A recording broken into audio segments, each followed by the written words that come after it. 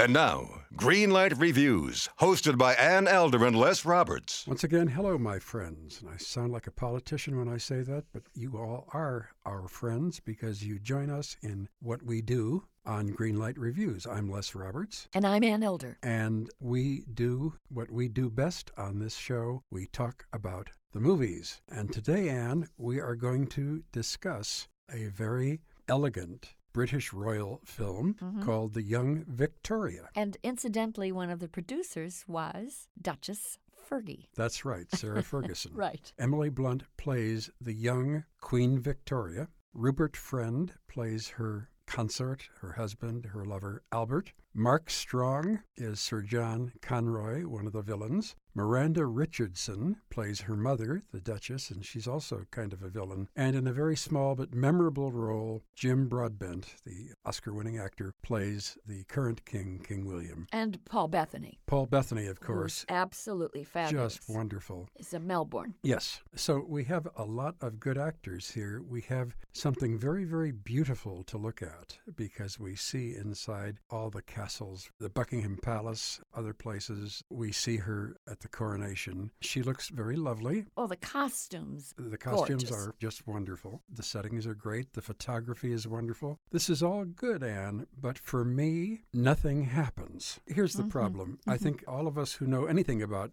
Queen Victoria of England, we think of her as a very kind of plump, austere, sour-looking, austere, middle-aged or older woman, always dressed in black. We know that her name gave an entire era its name, the Victorian era. And even today, we search for beautiful Victorian homes. Well, we think and associate all of that with words like prim and proper and starched. And that's the way we have come to know Queen Victoria. This movie, The Young Victoria, shows her to be a young, zesty, fun-loving, rollicking woman of 18 who learns that she's about to become the queen, and how she deals with the interactions and all of the politics behind the scenes in the palace, and also how she's going to deal with two very eligible suitors, at least in this story, one being Albert and the other being Melbourne. That's right. Her problems before she meets either one of them are with her mother, played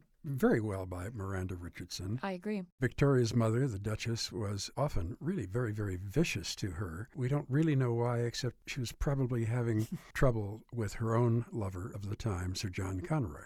Conroy, of course, was an advisor to Victoria, so there was a real conflict of interest there. And they really mistreat Princess Victoria very badly, not particularly physically, but they are trying very hard to make her sign a decree that makes her mother the regent when she becomes queen. And that means that she would have no power whatsoever. Her mother would have all of it, and she would pass it along to Sir John Conroy. But even this 18-year-old young woman is not about to let that happen. Right. So there's a little bit of conflict at the beginning of the film, but after that, for me, Anne, I missed the conflict, the romance between Victoria and Albert. It was very nice. It was very cute. It was very lovely. They're two very attractive young people, but it just didn't grab me. It just didn't keep my undying interest in what was going on in this film. I agree with you. I think that everything in the film was first class. We've already said how great it is to look at. It's just too bad that the script didn't deliver a more weighty conflict, a better story. Then this movie would have been quite perfect. I liked the scenes between Emily Blunt and Rupert Friend, Vicky and Al. They're very compatible. We see them dating on horseback and playing chess and dancing, and then they write endless letters to each other. This is a quaint custom that we can see is sadly out of fashion today because everybody twits and tweeters and emails. I write emails to you all the time. I know you do. But they're writing long letters to each other where they really discuss the problems of their lives and they really share what's in their heart and what's going on so that they can advise one another. This is a very old-fashioned movie, and much of it works. I wish it had worked just a little bit better, but for the most part, Les, I think it's a very lovely movie. And we don't get enough of that. We get all kinds of breakneck speed movies, and we get a lot of car crash pictures and spinach cinema. That's cinema that's good for you, but it's not a lot of fun to sit through. I think this is a wonderful movie, but the story is so slight that I'm afraid the overall production overwhelms the slight plot. Well, I think so. There is a scene when they are just beginning to care about each other. They haven't been talking about marriage, although Albert really wants to marry her. And he says to her, if you're to be queen, you have to learn how to play the game. And yes, she that was says,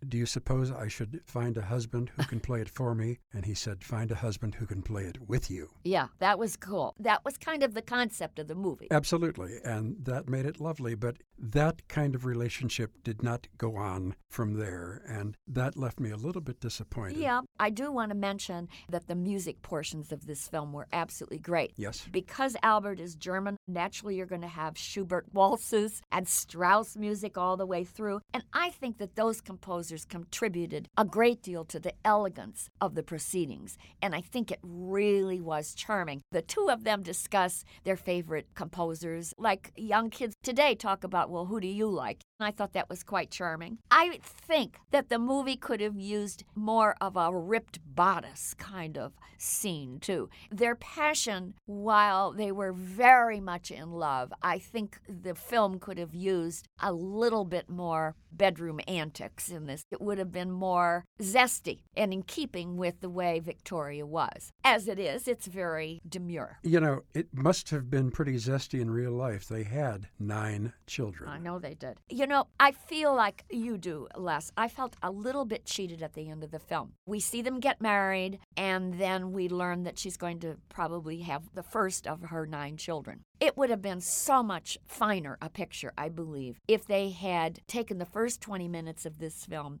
and condensed the relationship into that part, and then let us see what it was like for these 2 young people trying to run a country. She's trying to run Buckingham Palace with 9 children. That would have been reality television. But, you know, really, it would have made the movie quite a bit more interesting. I think you're right. The thing that really stood out for me in this film was Paul Bettany. I thought he was an absolutely wonderful character. He wasn't really a villain. He wasn't really he was a hero. excellent. We couldn't figure out exactly where he was coming from, but with all his strength and all his machinations Yeah, behind the you know. scenes, Oh, he was great. he was wonderful. He was slippery. He was very slippery, but we couldn't quite dislike him. Oh, no. Plus, I must say that the 2 gentlemen here who were vying for young Victoria's hand were both extremely handsome gentlemen. And I think that really added to the fun of the movie because young Victoria was not a particularly gorgeous girl, but the way that she's portrayed by Emily Blunt, she's radiant and she's fresh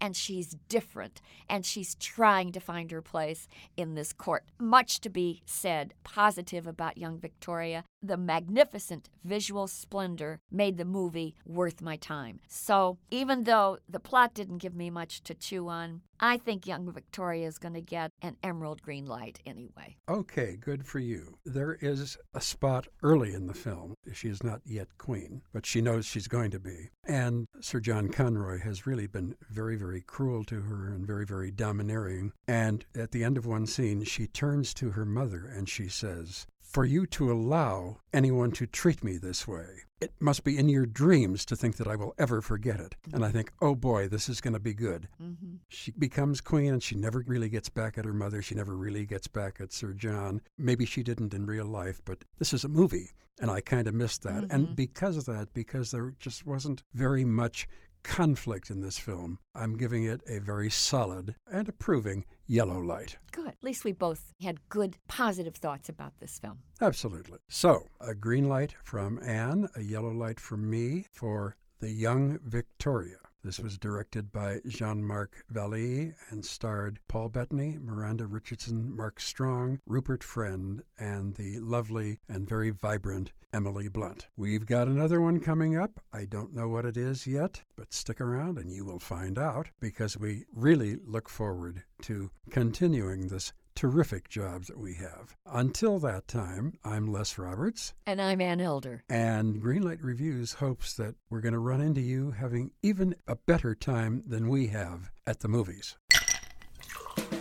Hi, this is comedian and writer, and let's be honest, I do a lot of things. This is Dino Tripodis, the host of Whiskey Business, the podcast not so much about whiskey as it is one with whiskey. Yes, we drink and talk about whiskey, but we do so much more with so many interesting people. For example, we talk to comedians like Greg Warren. You know, I don't want to brag, but let's just say I can walk into a Red Lobster and get whatever.